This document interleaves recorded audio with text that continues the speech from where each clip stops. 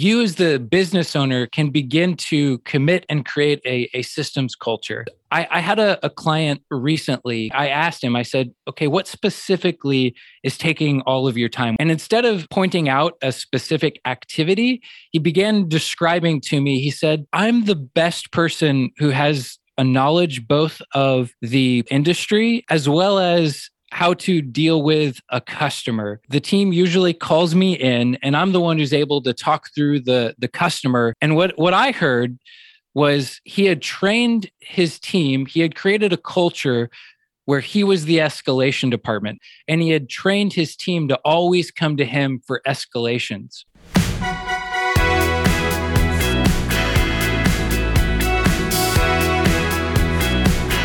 This is Going Boldly, the podcast.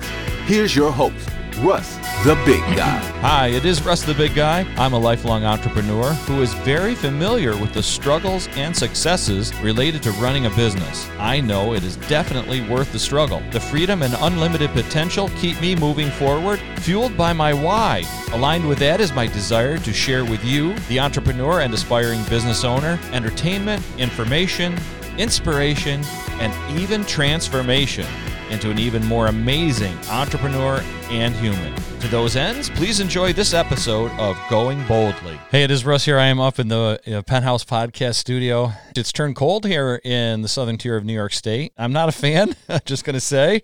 Everything's dying. The foliage here has been beautiful, actually. We had such a wet summer. Everything grew like crazy, including everything that had pollen in it, because I've been suffering since, I don't know, beginning of August, I guess. I don't know. Towards the end of summer there, usually it's the short ragweed for me and God knows what else. But man, it was crazy bad.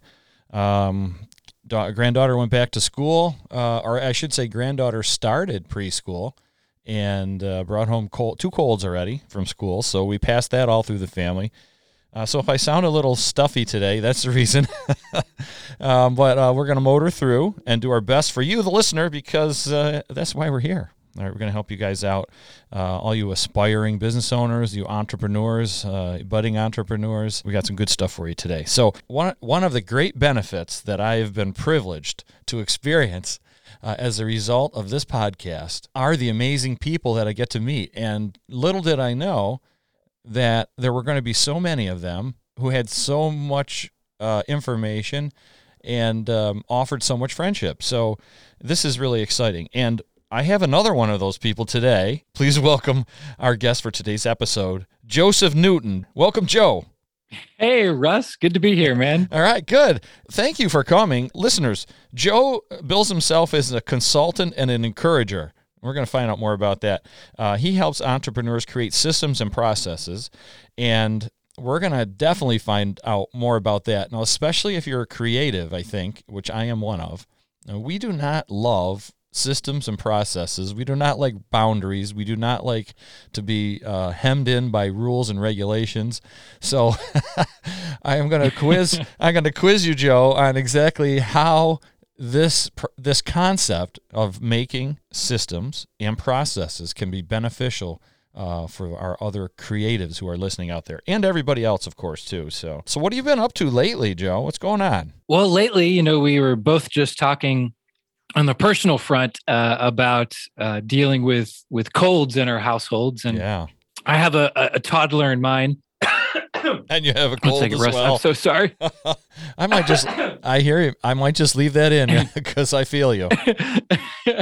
No, sorry. Well, that was more, I tried to take a drink real quick so I could clear my throat and that wouldn't happen. Yeah. But it went down the wrong pipe. So understood. Yeah. So outside of dealing with colds in my house, I'm really blessed in that I've gotten to work with some really awesome people right now in my business. And as you kind of mentioned, part of my passion is systems and empowering entrepreneurs, even the creative ones, to be able to get free from their day-to-day operations so that they can focus on what they're best at. And I have some really awesome people I'm working with right now, and that's been really fun. Oh yeah, good. So that was what I was going to ask you. Like, with whom do you consult, and then what do you encourage? Because you said you're a consultant and encourager. Yeah. So the consulting part is mostly I work with small businesses. And for me, what that means is businesses usually that have at least 3 to 5 employees, all the way up to around 40 or 50 employees is kind of my niche, if you will, of who I work with the most. And I help them figure out how to systematize their business. And most of the time that happens by getting the business getting the business owner out of the process as much as possible. Really? Because, well, if you think about it, most business owners that you and I probably know are those visionaries, right? They have 100 different ideas of things to do. And I'm in Texas, so I like the analogy of that gunslinger visionary. Yeah. So they've got tons of ideas, and they're not afraid to jump out there to take action. But because of that, they're usually the worst person to systematize their business. It's like you're in my head, Joe. It's a good place to be. It's like you're well, maybe on most days, it's like you're looking over my shoulder. Yeah, because I mean, as a business owner, what got us to where we are today? It was we were willing to take that step, going from analysis paralysis to actually doing the stuff, if you will. And it was also that we had this vision, this dream, and we're also usually really good connectors. We're able to build those relationships for sales or other business relationships.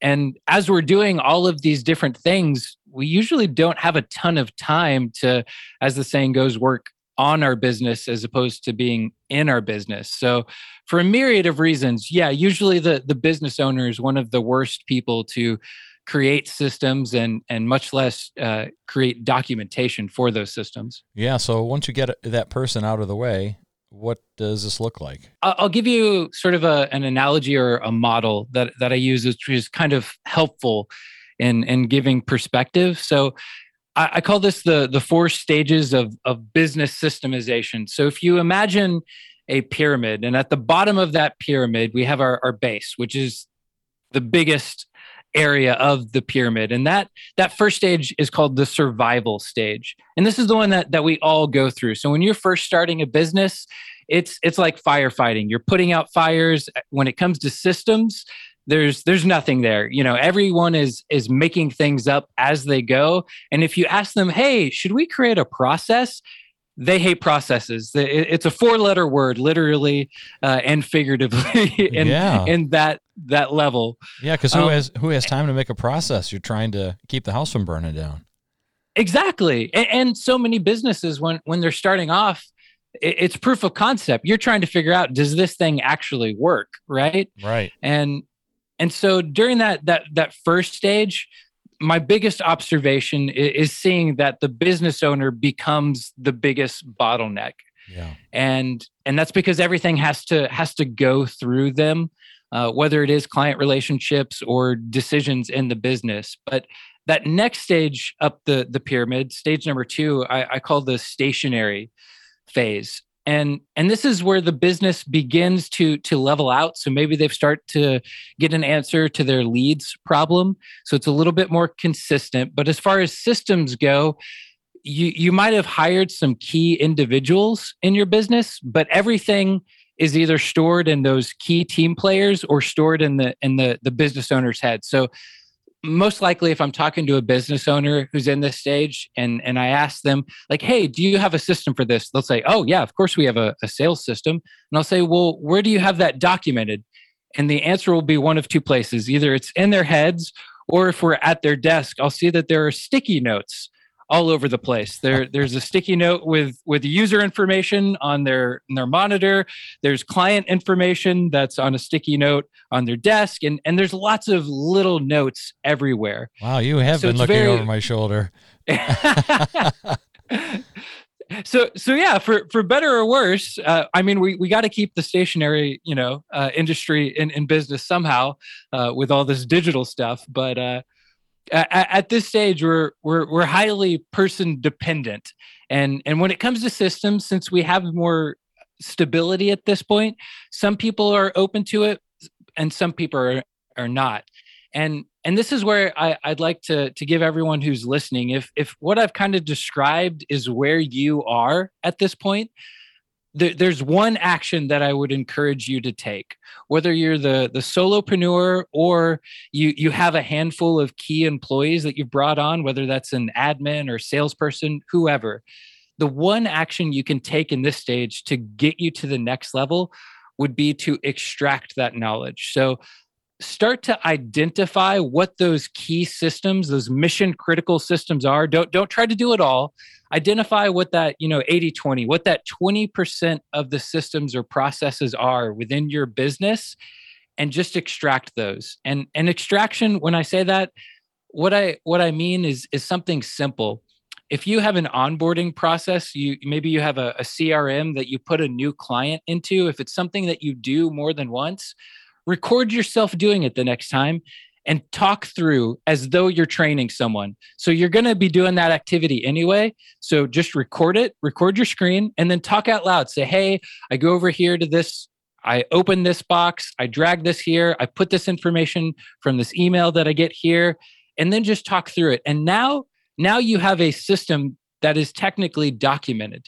And if you start saving, and what we'll do later is organize that, it's going to help you to where you can bring on someone else and you can now give them an example of how to do that system to the level that you do it. And you begin to have a measurement to go up against. So that would be the one thing I would say if you're in that stationary phase, is just begin to identify and extract those systems from yourself or your team members. Does that make sense? That makes great sense. And I think that this might be a critical time for an entrepreneur making a transition from a business leader who can really concentrate on, like you said, the vision of the company and some of the higher level things, and passing off, trusting, having to trust other people to be able to take on some of the responsibility. And I think you just hit the nail on the head when you said trust, because that's one of the biggest issues I think that entrepreneurs and business owners have when it comes to scaling their business or systematizing it, is saying, how can I trust that someone else is going to do this as well as I do? And it begins with that, is simply documenting what you do. Let your ceiling become someone else's floor. So if you have a measurable of this is how I want it done, and you can clearly articulate that to someone, and what better way in 2021 than to show them a specific example, then you now begin to have something to measure them against, to measure the standard by. Yeah, I like that. Okay, so that was number 2. The stage number 3 is the sexy one, is the one that all the book titles come from. So it's the scalable phase. So you have scaling up, you have, built to last. All of these books talk about having a scalable business. And when I talk about this through the systemology lens, if you will, this is where you begin to be able to break through some of those barriers that you hit, that you just couldn't quite find that break in. There were ceilings, the glass ceilings, that's the word I'm looking for. And you've been able to break through some of those. So when it comes to your systems, you've began to partially document. So you might have a sales system over here. You've extracted the onboarding system over here. You have a training system there. But all of those documentations and systems and processes and procedures, it's probably a very clunky solution. At this stage, when I go into a business and I look around, I see a lot of Google Docs or OneDrive or Dropbox folders. And to find a specific a system, they might have to go to Google Drive, then go to a file that says systems and processes, then go to marketing, then go to Facebook, then go to this, and then there's a document here. But to find the email template, I might have to go to a totally different document, and to find the HR documentation, well, that's actually a physical document. So it's very clunky in its execution. And as far as the team goes, it's constant reminding. You're constantly having to say, hey, remember, this is the way we do it. Hey, remember, this is our system for that. So the key activity that we can take in this stage is to organize. is we take all of those systems and processes and figure out, okay, if we organize this, how can we take away as much friction as possible? It's in the same way that if you are ready to buy a product, I'm sure you've probably gone to a website and you're like, man, I am ready to buy this. I'm excited for this toy. And you go there and you click buy and they say, great, give us your email. And you give them your email and they say, okay, there was an email sent to you. Now click that and schedule a call. And you go there and you schedule a call and there's like 8 different steps. And you're like, listen, I'm ready to give you my money now, but because you made me go through all these steps, I think I'm done and I'm going to go somewhere else. It's the same way for our teams. If we have a bunch of friction in front of them from getting to the information of our systems and processes, they're not going to want to actually utilize it on the day-to-day. So organizing is the key activity that we can do during the scalable phase. Well, I think everybody understands that. And by the way, you just gave away that you're a dad because you were going to buy a toy. Of all the possible options you chose.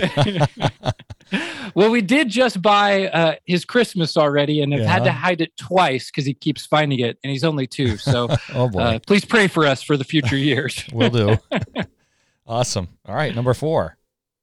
Number 4. So this is what I usually call the sellable, though I'm leaning towards more calling this the buyable phase, because I did have the realization that you can stick a for sale sign on anything, but that doesn't necessarily mean that someone would actually pay money for it. So stage number 4 is the sellable / buyable level or phase. Got it. And at this time, we finally got our core systems. They're completely documented. When it comes to performance, we're running like a Swiss watch.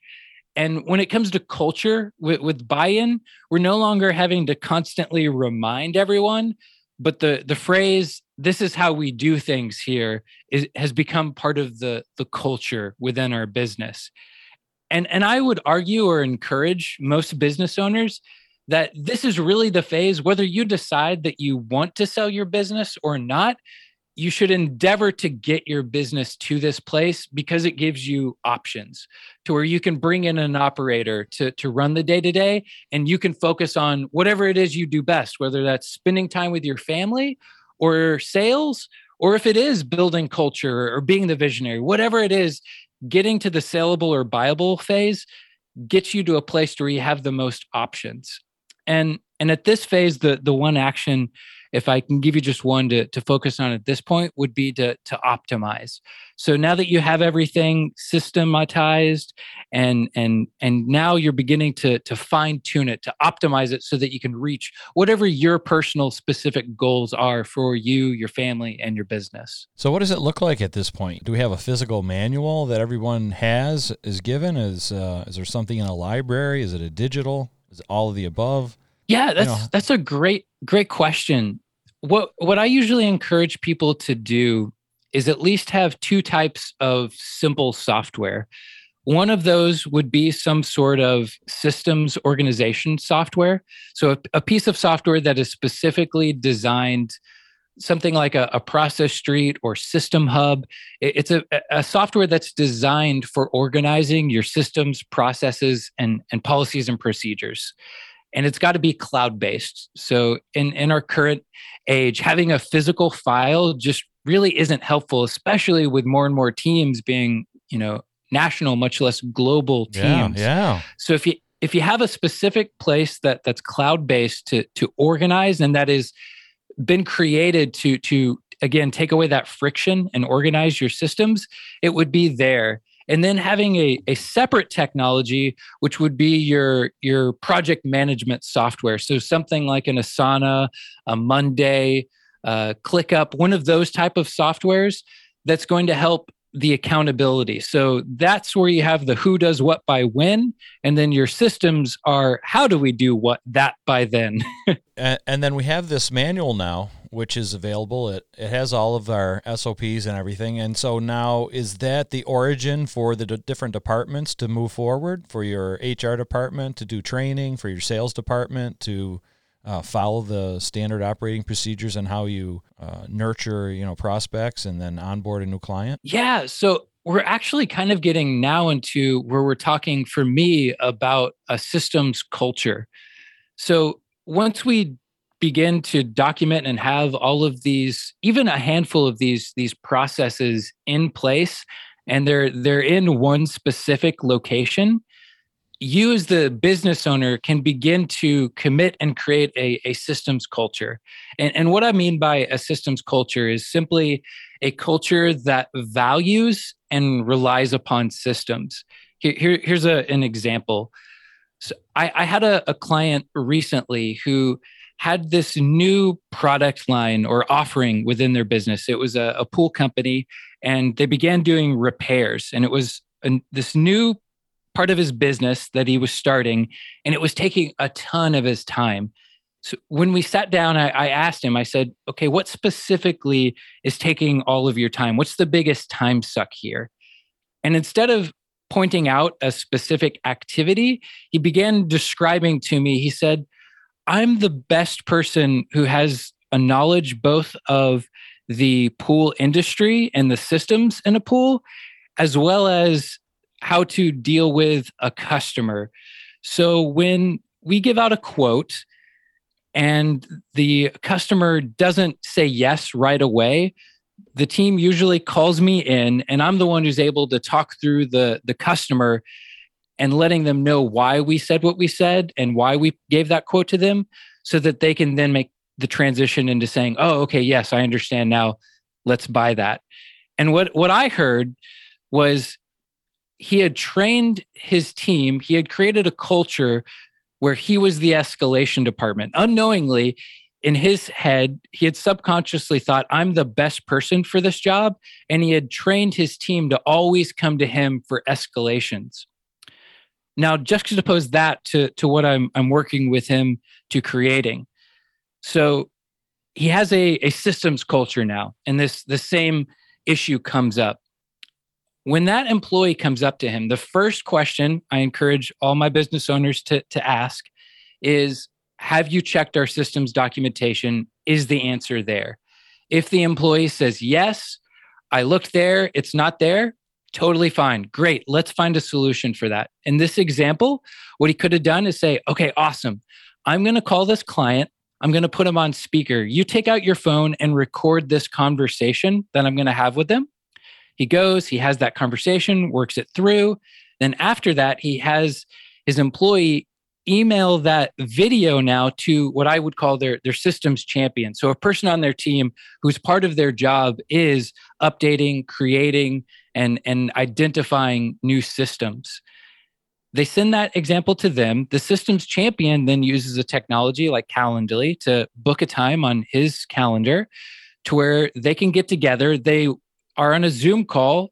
They share the screen. They watch through that video, and he explains out loud, yes, so when I first get them on the phone, I'm asking them how old the unit is, what specific issues that they've had in the past, how they've been treating and using the maintenance on this system, and da-da-da-da-da. He goes through his list that he knows to ask that each client to work through that solution. Now, the systems champion takes that, creates a documentation, a step-by-step, hey, answer this question, this question, this question, and puts it into a system. Now, in the future, when that comes up, instead of them pulling him into that call every single time, now they go and they have an answer in their systems for that problem. And if they forget and come to him, his first question is, have you checked the systems? And if they say no, he's like, go check the systems, then come back to me if it's not there.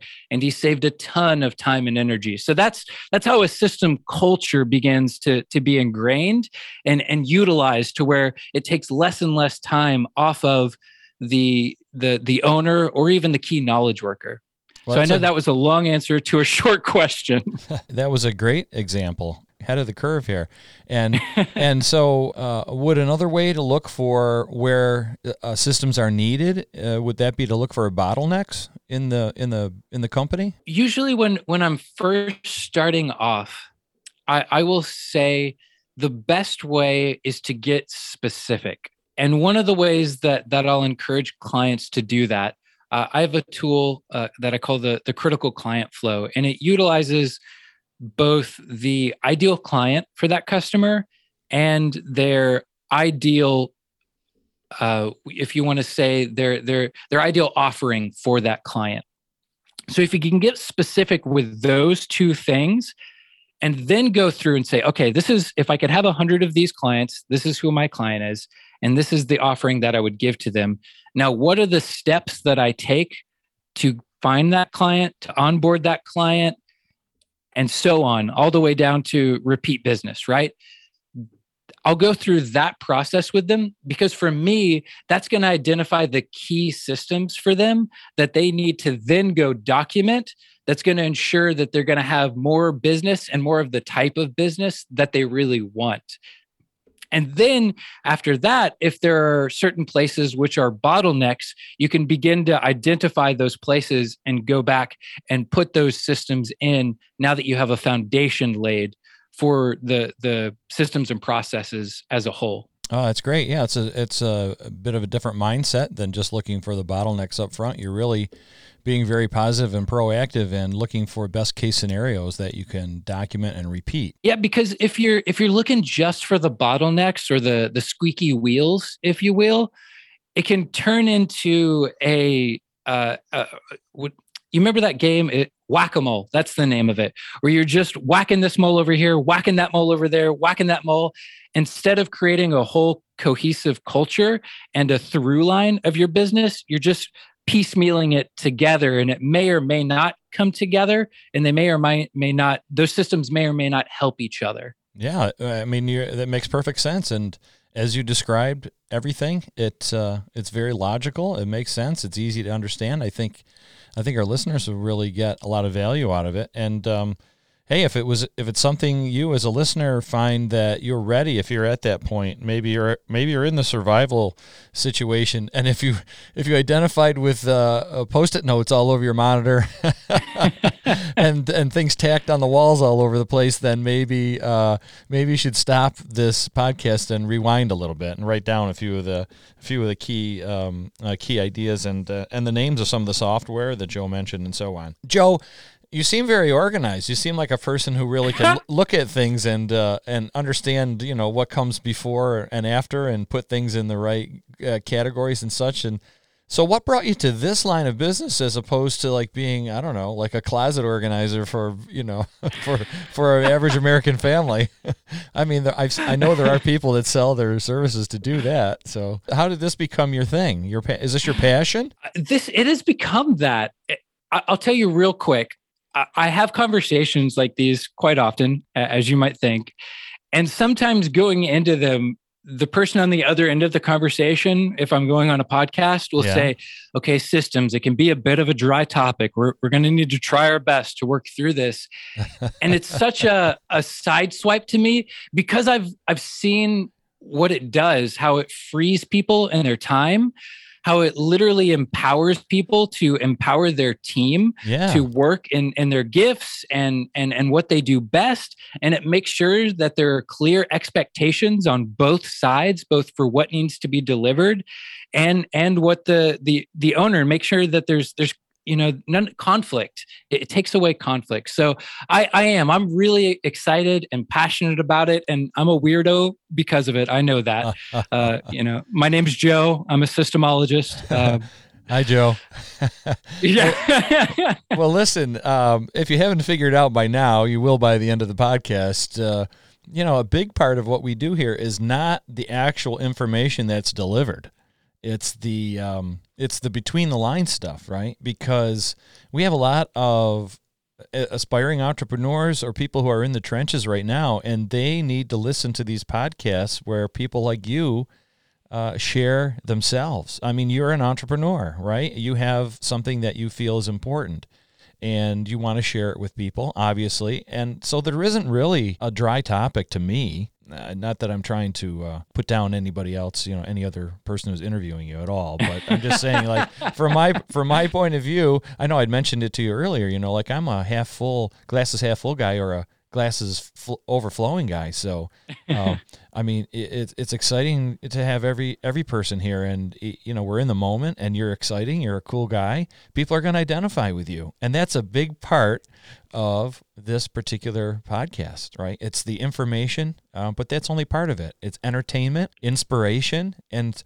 transformation too. It's someone who's going to realize, oh my gosh, Joe was a trained thespian, and he's actually running a business consulting other businesses. How did that happen? If Joe could do it, I could do it.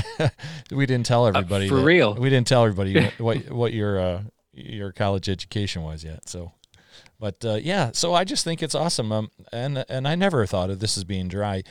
But let's dig into you a little bit. So I already know your background, but for our listeners, tell us, I don't know, what'd you go to school for? Why did you go to school, or did you? And what did you learn or didn't learn? And how did that lead you to this? So I know this is kind of a common podcast interviewer's question, but I have some. Yeah, well, I have some similar experiences. So I have a through line that I actually just realized as you were asking me this, and it might be why I ended up where I am today. I started off in school as someone who had the paperwork to prove that he was ADD and dyslexic. Oh. And so being maybe a glutton for punishment, I was in theater. All right, stop. Hold it. All right. ADD and dyslexic. And you help people create systems and processes. What the heck, Joe? And this is what I realized and I recognized it, because I would have said for myself, I'm the last person that should be doing this. Well, I would have said that too if I hadn't heard your examples.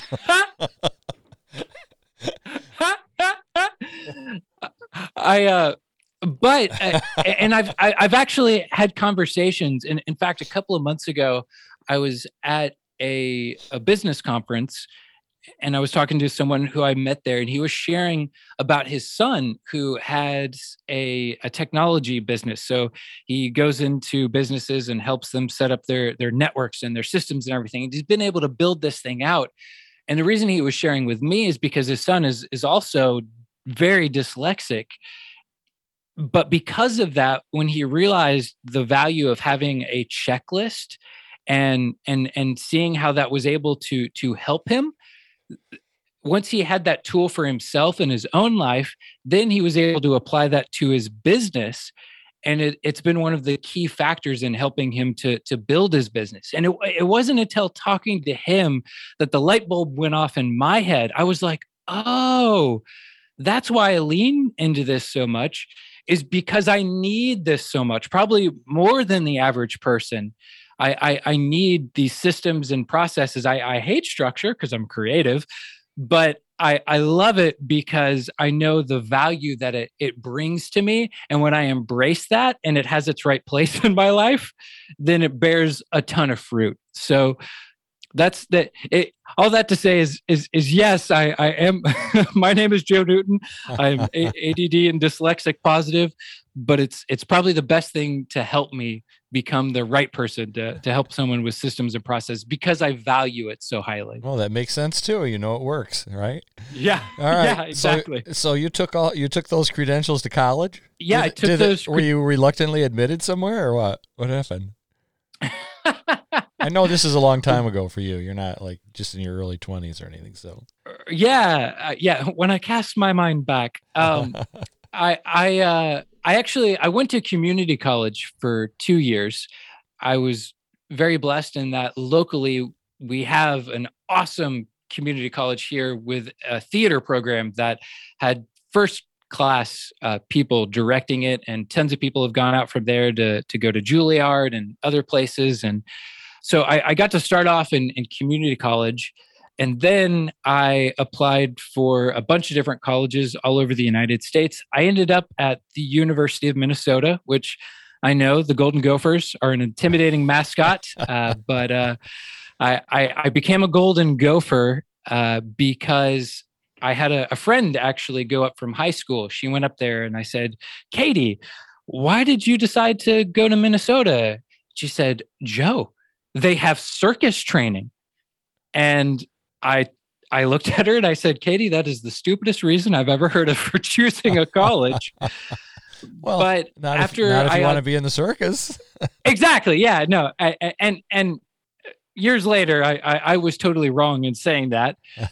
But I went up and visited the college. I found out it was connected with an amazing regional theater, the Guthrie Theater. If you ever see me on a live video call, I have a picture of it behind me.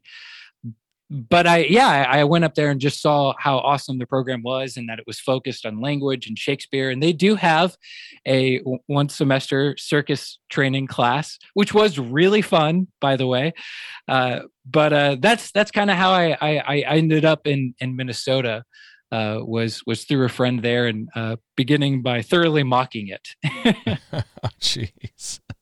Oh, what were you studying there? Not systems and processes. Not systems and processes. In fact, I thought about getting a minor in business, but I found out that you had to take additional math courses. Yeah. Of which my last college class was actually the high school equivalent of Algebra 2, because I had taken another option in high school. So I had to check that off. So once I found out that you had to take something like statistics or something like that, I said, you know what? I don't know if I need that business minor after all.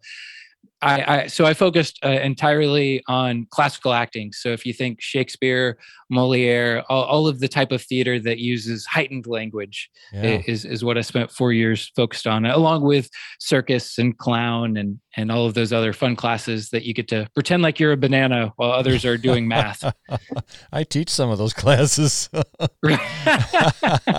So I think I had a lot better time in college myself, but hey, to each his own. Yeah, I pretty much hated college. I took a lot of private. I know I had mentioned to you that I have a background in improv, and it started in Toastmasters, which is, kind of in the back door, but that's the reality of it. And I went on to get some high-level training and started sharing what I knew with other people, and I still use those skills today. It's amazing. So what was the transition? Where was the transition point from Shakespeare to, I want to run a business training people? Yeah, we went from college. I graduated from college. I told myself I was never moving back to Texas and I was never going to have a desk job again. And quickly after that, God said, ha. And even though I had a visa to go live and work in London, of which I'd studied there before, so I was planning on going over there, living there. And 2008 happened. For those of your younger audience, if you Google 2008 crash, there was a pretty big shift that happened in our economy at that time. And all of my friends who I was going to go over there and live with dropped out. So I said, okay, that's not going to happen right now. I have a plane ticket to go back to Dallas for the summer. I was going to work and then go to London. I said, hey, I'm going to go back, work there for the summer. Then I'll go to Chicago, which was my ultimate plan. But when I got back to Dallas, I had a buddy of mine who said, hey, what would you think about starting a theater company? And I said, in Dallas? He said, yeah. I said, no way. I'm not staying here. But a handful of events happened, from his very wealthy aunt and uncle saying, we'll throw a party with all of our rich friends to fundraise for you. We got a lawyer for free that helped us create a 501c3, and a bunch of old friends from high school theater showed up and said, we'd love to be a part of this. And before I knew it, I was stuck back in Dallas. I use stuck loosely, but I was back in Dallas. I was running a 501c3 that was doing education, teaching in high schools and summer workshops and creating our own art. And that's how I got brought back to Dallas. And that was really my first introduction in running any type of a company. And then, without going into too much detail, because I'm sure your listeners probably have other things to do, but I fast forward a handful of years, I was running a specialty coffee shop. I had gone from basically barista to the general manager in a handful of months. And I figured out that the best thing that they could do was hand off half of my job to an outside accountant and hand the other of it to my number 2 guy who I had raised up to run the day-to-day operations, and then save about half of my salary. And so they took that offer and decided to do that. I needed to figure out what to do next. And my wife said, hey, you've always been talking about real estate. Why don't you go do that? Why don't you get your real estate license? So I got my real estate license and then quickly began to learn that business is hard. And I feel like I tried to fail in each and every way that I could possible on how not to do business. I had a flipping company that didn't flip one property. I paid off a business partner to walk away and give me my equity back. I had a year where I lost a ton of money, but eventually I was able to figure it out, and I learned about systems and read great books like the E-Myth and Traction, and was able to get where I am today. So that's sort of my long journey from college into business today. I love it. Lots of little steps along the way, some big ones too. And like you said, God had different plans at one point, and so you never, you kind of have to accept life with an open mind and look for opportunities as they come. I think you described the experience of a lot of entrepreneurs. They've done a lot of different things. Many of them haven't panned out, or whether it's working for somebody else or trying, different types of businesses, haven't gotten the return that they wanted, either the fulfillment or the money or what have you. So this is really important for our aspiring business owners to hear this stuff. It's not a straight line, but there has to be that driving force. You have to either just kind of love the process of running a business, or you have to have that purpose in mind, that core sort of driving force, that your why, I guess, that serves your why, right? That that you're going to do what you have to do and learn what you have to learn, and put people in place to do the things that you can't do, and to make it happen. So so it's a great explanation of what you've done and where you've been. Part of the reason we have this podcast is so our listeners don't have to do what you and I did, which was to fail at all these things. Right? Do as I say, not as I did. Yes. Well, yeah. I mean, you learn a lot with your quote. I put failure in quotes, but dead ends or whatever. Right. The things they're learning opportunities. That's what I call them too. Yeah, definitely. But gosh, if you can eliminate a few of them from your journey, learn from us and avoid some of those things. Do it the easy way, not like we did. Yeah, that is the great thing about learning from other people, is that you don't have to reinvent the wheel. That's one of the things, whether it's systems or not. There are so many models out there, and there are so many, especially now in 2021, look at all the different ways you can get on YouTube and find out how to do almost anything. So it's a great time to be able to learn from other people and to get to skip a couple of these steps. I have a system for creating systems, which utilizes the kind of best practices that I have when creating documentation. And I'm happy to share that with you and your audience. That sounds great. Where's that available? Like eijsystems.com/going boldly. Well, as I said, I love your experiences. They're great. I like the fact that you were a trained actor, and I wish we could do some improv together. I guess this is an improv, really. This is what we're doing here. We're just kind of specific style. Yeah. It's called the conversational improvisation. You're obviously good at carrying on a conversation, and I guess you're using that skill with your own podcast as well. Now, we are a secular podcast, but I'm happy to promote and talk about anything. You have a podcast called The Eternal Entrepreneur, and one of the things that I found interesting, which I'm hoping you'll explain, not only the name, but also there was a quote, "If God is thinking generationally, how can I partner with that?" So there's some talking points for you right there, Joe. Yeah, the Eternal Entrepreneur, it's a podcast that's been going about a year. And the heart behind it is both myself and Pierce, the co-host, want to empower entrepreneurs to create profitable, excellent businesses, but also be able to actively partner with God in their business. And what you just shared, thinking about the legacy point of view, it might be some other language that I'd put around it, is how do we create something that's going to impact those after us?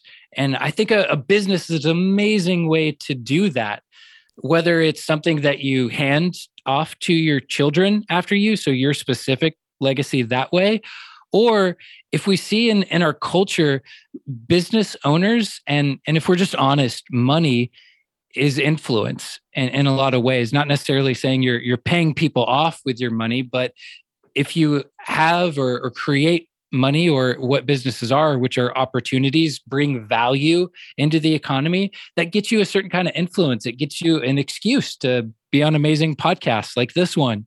And so through business, you have an opportunity to get to influence other people and leave a legacy, to leave an impact, whatever that is specifically for you, what's on your heart. Like my heart, my vision is to empower 10,000 entrepreneurs to run excellent businesses while actively partnering with God. And through my personal business, I get to help them with the business side of that. And through the podcast, I get to help them with the God side of that. So that's a little bit kind of riffing off those talking points. Yeah, that's excellent. I love it. And so the name of the podcast again is The Eternal Entrepreneur. Available wherever podcasts are sold. All the places. iTunes, Spotify. Yeah, absolutely. Yeah, me too. All right. And it's free. I'm assuming it's a free podcast, right? Oh, yeah. Yeah. It's not. Yeah. I haven't ventured into that new fancy Apple pay me to podcast. Oh, I don't know. So, Joe, we have a bunch of listeners here who've been inspired by you, and maybe some need your services right now. What's the profile of your ideal client, and what kind of a budget are you talking about? What do they need to start working with you? Yeah, the person that I can help the most, I kind of described it at the beginning, is that small business owner who has a handful of key knowledge workers or key employees. Maybe even that's only a VA, an admin, and a salesperson, but they have a handful of employees that work with them, up to the person who maybe has 40 or 50 employees. And usually there's some sort of a service-based business. And those are the people that I can then help the most. When it comes to budget, I try to create something that's formed to your budget. Yeah. For my specific, when it comes to systemology, I help people with which is the framework. I don't know if I mentioned that. It's the framework that I use to help people create systems. And with systemology, I have a do-it-yourself option, a do-it-with-you option, and a done-for-you option, which is concierge all the way. Nice. And the do-it-yourself is the lowest, and it has an online course that you can do. But even cheaper than that, if especially for those people who might not fit that specific profile, we have a book. It's on Amazon. It's called Systemology.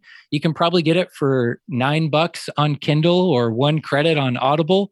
That's going to be the greatest way to enter into this. And then above that, the course, I think it's around $1,700 for a year's worth of time. And that also comes hand in hand with a software called System Hub that helps you to organize your systems. That would be the next step up. And then from there, it gets more and more tailored. But those would be the intro options that I would encourage for the smaller people. And if you are some of the, not higher end, but if you are those people who think, hey, I need something that's a little more tailored to my business, feel free to go to my website, eijsystems.com, schedule a call. I'm happy to answer any and everyone's questions, but I can share with you how I might be able to specifically tailor something to you and your business and your budget. Okay, great. So they can contact you through that, eijsystems.com. You also have a freebie. It's a system for creating systems, if I understood what you said. Is it like a white paper or a booklet? Or it's I utilize System Hub for my systems, and I've created the system for creating systems. And it is a PDF version of that system so that you can see the documentation and the links to some of the videos that are on there for how to walk through that. Okay, great. And that's at eijsystems.com/going boldly. I love that. Yes. All right. And I'll put a link on that same website for if anyone from this audience wants to reach out to me and contact me. I'll put a special link for there too for y'all to set up a call if you'd like. All right, that's great. And you're also on LinkedIn under or as Joseph Newton. Correct. The website's the best place to reach out to me and schedule a Zoom call there, because that has my calendar and is the easiest way. Perfect. Yeah, super. Well, listen, this has been great, Joe. I am so excited that I met you, and I have a couple of projects that if they actually start generating some money, I might have to call you, because I am very creative and I can get a box full of stuff and throw it on the floor and make something interesting out of it. But figuring out the processes to what to do with it afterwards isn't necessarily my strong suit. And so I appreciate meeting you. And it's interesting how different people are brought to you. Do you know what I'm saying? Yeah. And this may be one of those situations, but I genuinely have enjoyed talking with you and very excited about what you're doing. I hope it keeps growing for you. And I can see the value in it for a lot of our listeners, right? They're kind of at that.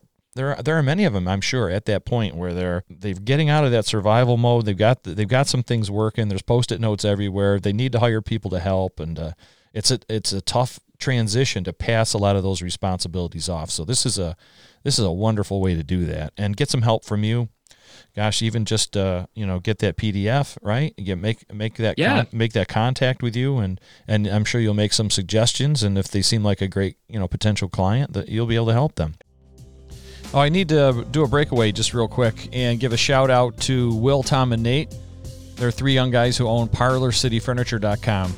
They're just killing it over there, and they're now a sponsor of the podcast, which is awesome. They're helping me outfit a new video studio, and I have a cool standing desk. It's motorized, goes from seated to standing. There's pre-recorded or pre-programmed positions also.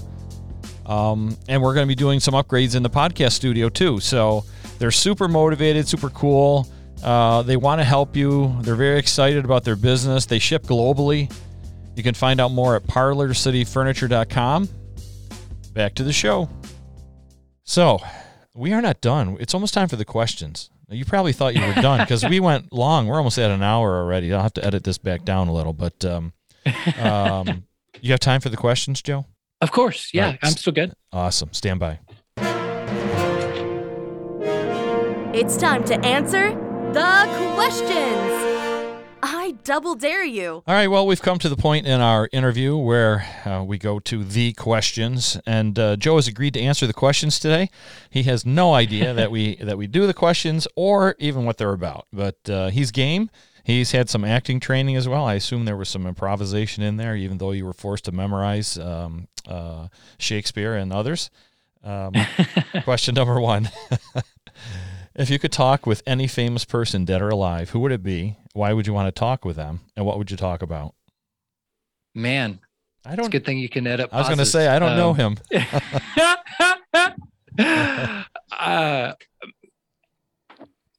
I've just got to go with the obvious Jesus love and answer. I'd love to sit and talk with Jesus. I would love just to hear him talk about what's wonderful, what gets him excited, and how I can better become more like him, and be more selfless and love other people better. That's a great answer. Hey, you know what? I just want to mention something here. Obviously, you're a believer, right? But I hope so. Yeah, but some people aren't, right? But Jesus was an amazing person here on earth and his teachings. And I say this often: if you distill the teachings down to one word, it's love, right? Love yourself, love other people, and that informs all of your thoughts and activities from there. So it's really not that complicated. And wouldn't the world is it? It isn't, right? Super easy, but super hard. Right.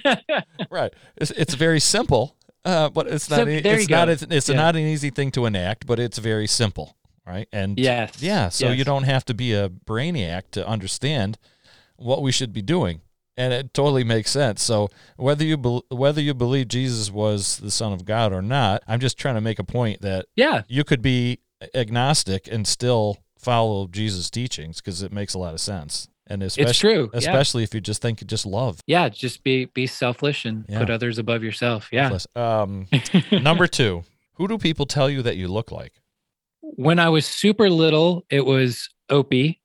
And then once I hit about middle school, the person I've gotten the most is Kevin Bacon. Oh, really? Do the people make you dance and stuff or what? If they do, then that's where they're sorely disappointed, and that the similarity goes. I've had 10 years of dance training. Oh, that's funny. But no rhythm has stayed. Rhythm is not teachable, I don't believe. I've been trying to tell my teachers that for a lot of years, no matter how much my wife would hope that would be different. All right, question number 3. What's one amazing thing about where you live and work that you want the whole world to know? And it's kind of implied that maybe they don't know it already. I live and work in Frisco, Texas, which is outside of Dallas, Texas, most likely the city that you and your listeners have probably actually heard of. And Texas, I think, is just it's quick backstory. When I left Texas and went to Minnesota, I don't know what it is about Texans, but our pride grows tenfold when we leave the state.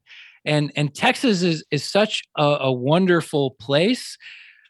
I think partly because everyone is generally really friendly on the day-to-day. There's a lot of friendliness here, but fun fact, we have every single type of climate. So there's desert here, there's forest, there's mountains. There even in Galveston is 1 square mile of rainforest, Moody Gardens. So we have every type there. So interesting fact that you might not know. All right. Now, I didn't know that about the rainforest. Is this an artificial rainforest or in a atrium of some sort, or what? What's the story? Thanks for pointing that out, Russ. Yeah, it is. Oh, okay. Well, I don't know. I was thinking. Well, I was thinking maybe it was possible if it was, what, I don't know. Yeah, it's an artificial. Yeah. It's in a big pyramid. I guess that was obvious. A glass pyramid. That was obvious, right? But then I was thinking, well, if you're at the southern tip, but then, obviously you're in Frisco. So sorry. See, that was dumping the box on the floor right there. I was figuring out a way that there could be a natural rainforest in Texas, although I already know that the only one is in United States. I think is it Puerto Rico? Let's just re-record, and I'm going to answer with yes. It's a natural one. Texas has it. One of them. If we put it out there enough. Somebody will tell us we don't know what we're talking about. All right. Yeah. Excellent. Let's see, where are we now? Oh, question number 4, Joe. I provide Going Boldly Entrepreneur Success Coaching. Are you game for a couple coaching questions? Sure. I'll live on the edge. All right. Why not? What's the biggest internal obstacle that looms largest for you?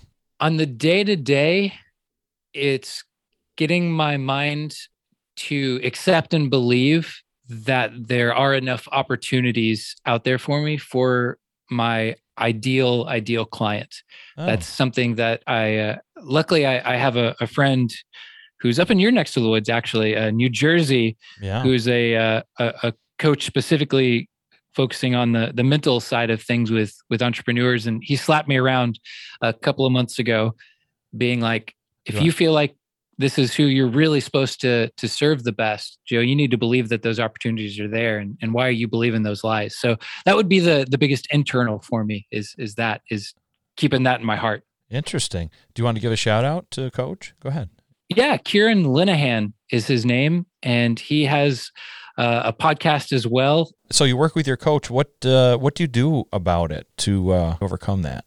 So he helped me go deep with getting to the root of like, what do you really believe and why are you believing that? And is it real or not?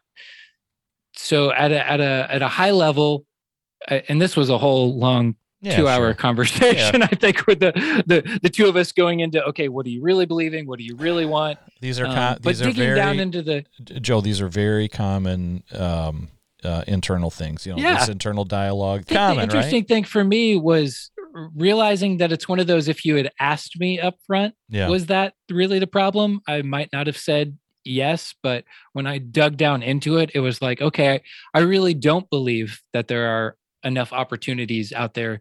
And this was when I was more first starting off and trying to get connected to new opportunities. Sure. But once I was able to make that switch and say, you know what, I'm going to commit and remind myself that, yes, there are enough. It made a big difference for me in the action that I took.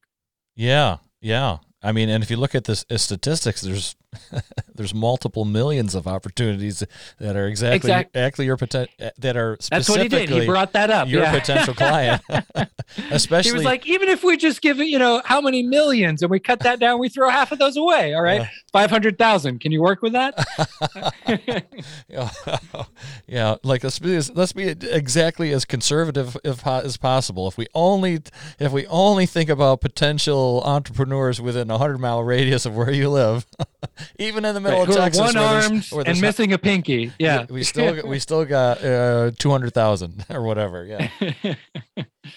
Now you got to find them, or better yet, have them find you, which is what we're doing now. So that's great. Hey, thanks for playing, Joe. I appreciate it. As I said, people learn a lot listening to these podcasts, right? There's just so much to absorb, read between the lines, get inspired, educated. Hopefully we've entertained people enough that they hang out, and haven't pressed fast forward or delete or unsubscribed, even worse. So, but not every episode's a winner, but I think this is a good one. So I thank you very much. Thank you very much for, spending your time and being able to kind of goof around a little bit. This is serious business for you and me. Like, we really want to help people. Like, that's what we do. Right? Yeah. That's our passion. We take it very seriously. And I used to tell people that with improv too. I take my comedy very seriously. The best ones do. It's been fun, Joe. Thank you very much. I appreciate it. It's been great, and hopefully we can stay connected. And you were very generous to offer that PDF for our listeners, and I'm going to get it too and check it out. Thank you for the opportunity for having me on. And please, if you're listening, part of the reason I think that Russ has done this podcast is that you would know that you're not alone and that there are other people out there who want to help you. Don't let yourself be the lone wolf. Don't try to figure out everything yourself. Please reach out to me, reach out to Russ, find a friend, get a part of a mastermind group, but don't let yourself be isolated and lose hope. You're gonna do this. Just stay connected, and you're gonna win in the end. Oh, very wise words. Yep, I agree. All right, thanks, Joe. We're out. That concludes another episode of Going Boldly. I hope you were entertained and you discovered at least one nugget of wisdom or advice that you can put into action immediately. Or maybe you received some inspiration from today's episode. And I'm certain you know at least one person who needs this podcast. Please share it with them. You might be the important link that will change their life for the better. Subscribing means you will not miss an episode. And it will make it easier for me to schedule guests because I can show them that the audience is growing. So, please subscribe. It will benefit us all. Let me know how I can make this show even better. Leave a comment and send me a DM. I read everyone personally, and I do my best to respond to each and every one. As a thank you, I'll be awarding prizes. And to keep you on your toes, the winners will be randomly selected from names I find in the comments, shares, DMs, and from the list of subscribers. Prizes might be Going Boldly merch or products supplied by my guests, or just something random and fun. But you have to comment, share, DM, or subscribe to be eligible to win. A special thanks to Brenna Swanger at Waverly Manor Studios for our great theme music. And finally, thanks for listening. Go boldly, keep at it, and wash your hands.